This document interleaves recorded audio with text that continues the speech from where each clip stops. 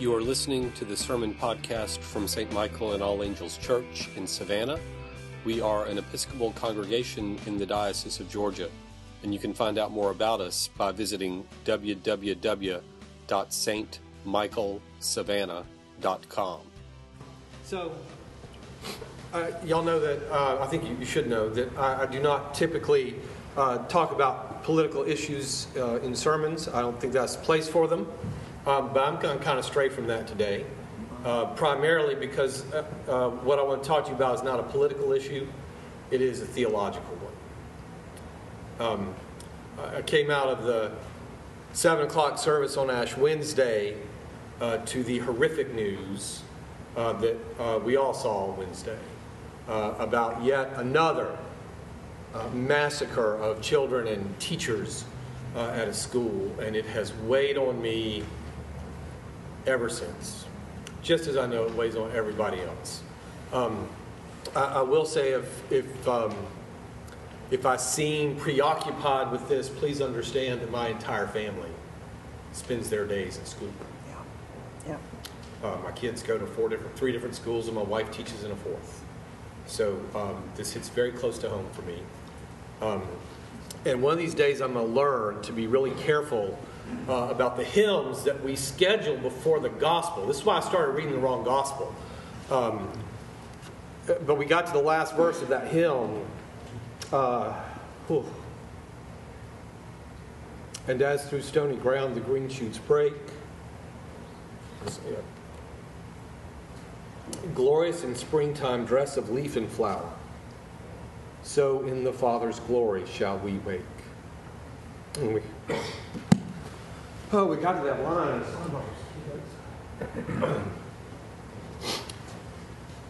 That at least we know that they will wake in the Father's glory.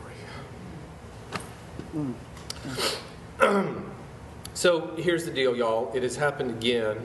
I've lost track of how many times I've had to either write something in a church newsletter or talk about it on Sunday, where we face the killing of a huge group of people for absolutely no reason. And every time I wonder, will this be the one?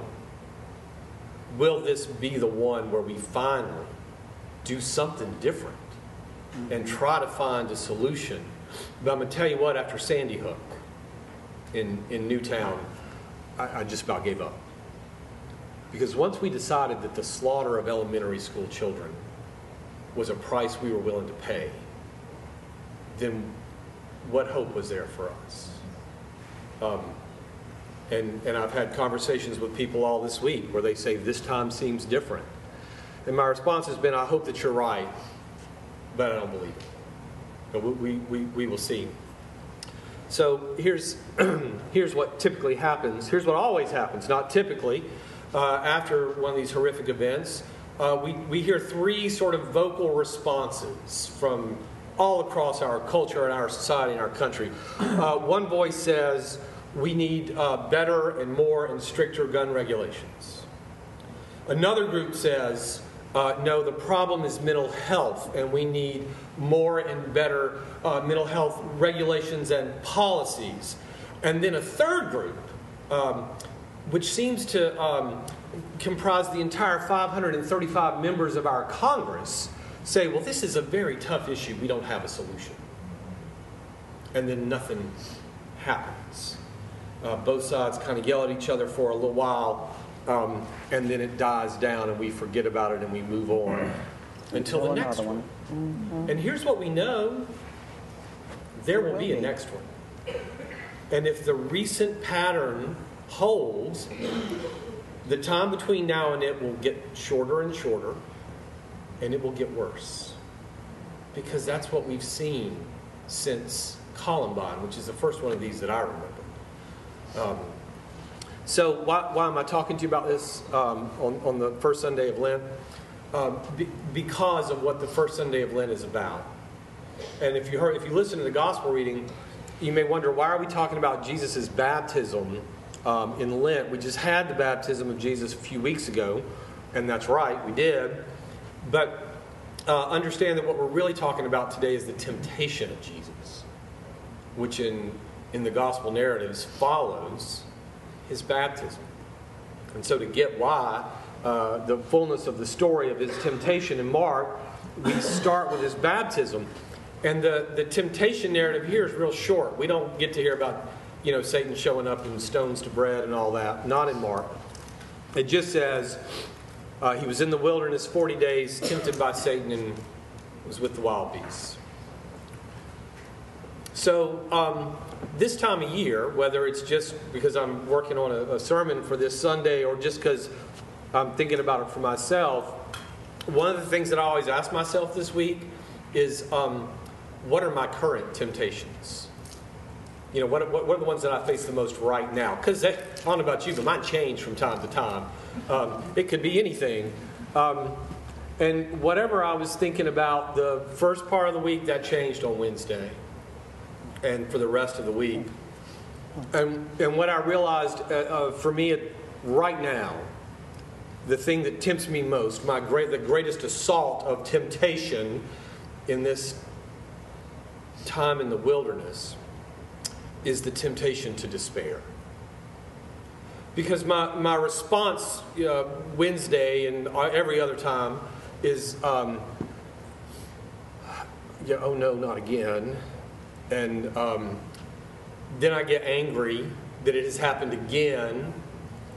And then I get scared and sad. And that's it's that anger and fear and sadness that will lead me, if I let it, into despair. The sense that this will never change, that this will always happen, and this will just become a regular part of our lives and of our culture. And I find myself, when I want to say something about it, I go back and forth between one of two things, and one of those things isn't appropriate to say in church, and the other one is just, Lord, have mercy. That's it. That's the only real response that I can make is one of those two. And here's the problem theologically with despair, is that it says not only do I not have a solution, do we not have a solution, but that God cannot have a solution. It doesn't just give up on us being able to change. It says that I'm giving up on God's ability to change us. And as people of faith, as followers of Christ, that's a luxury we cannot allow ourselves, to wallow in that kind of despair. We are called to make a conscious decision, a choice to say, I may not have the answer. I may not be able to solve this, but God can. Now, there are two problems with that kind of thinking. One is that, I'm just going to put it all in the hands of God, and then everything will be perfect right away. That's sort of the Pollyanna world that we decide to live in if we say, I'm just going to put my faith in God. Well, that's not how it works. If you think just putting your trust in God means everything's going to be sunshine and daisies, take one look at the life of Jesus and see where it led him. In a lot of ways, putting our trust in God to heal us, to save us, means that things are going to be a lot harder than living under the illusion that we can take care of it ourselves. The second challenge to that kind of thinking is to say, if I give it to God, then I have no responsibility whatsoever. I don't have to worry about it. I don't have to work for it. I don't have to try to be part of the solution. That's a luxury we are not allowed either. Jesus invited us into his ministry. He entrusted his ministry of reconciliation to us when he ascended to the Father. Which means if we're going to call ourselves Christians, we have a responsibility to be part of Christ's reconciling, redeeming work in the world today. We have a role to play. But I also realize, again for me, that I do not have the answer to it. I know that none of the three prominent voices have the right idea, because there's not a simple solution. It's not going to be any one of those things. But I know this. It's important for me, and I think for all of us, to realize that this is a problem that has grown beyond our control, beyond our power to resolve. Because I'm clear about this too. America has an addiction to guns and violence. We don't want to admit that, but it's true. And if you just look objectively at the behaviors that we're talking about and about the response, when there's any suggestion that this is a problem, those responses are the exact same responses any addict will make when you tell him he has a problem.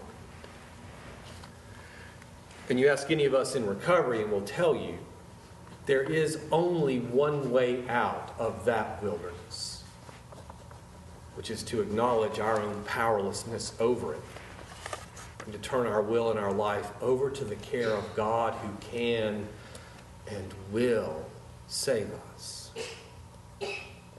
And that, I think, is where we are. That is the solution that lies ahead of us. And the question is, will we as a people, not just us as individuals, but will we as a people have the courage to let God change us? So, what do we do when faced with temptation, and in my case, the temptation to despair? The best thing we can do is act. Right? When you're trying not to do one thing, the easiest way not to do that is to do something else instead. And so what I find myself trying to do instead when I feel tempted to despair and give up is to pray more. And I won't lie to you, I pray for myself. I ask God to give me the courage not to give up, to help me work through my anger and my sadness and my fear. I pray for the people who died and their families. I pray for the person who killed them, because he's just as much in need of redemption as any of us. And I pray for those 535 people in Congress, that they will find the courage to allow God to work with them so that our nation has chance at healing and reconciliation. And it may seem quaint or silly in the face of such terrible violence and destruction to say, well, we're just going to pray. But it's not. In many ways, it's the most courageous and life-giving thing that we can do. To invite God into this wilderness with us and to ask Him to save us, since we clearly cannot save ourselves. And while we wait for God to act, while we wait for the hearts of all of us as a nation to be healed and to be transformed, we remember that lesson from Genesis, that God remembers His promises to us, and that God's faithfulness far exceeds ours and always will. And when we find ourselves tempted to doubt that, to give up and to despair, then we remember what Jesus told us at the very end of that reading from today. To repent and to believe the good news that even in the midst of this, the kingdom of God has come near. Amen. Amen.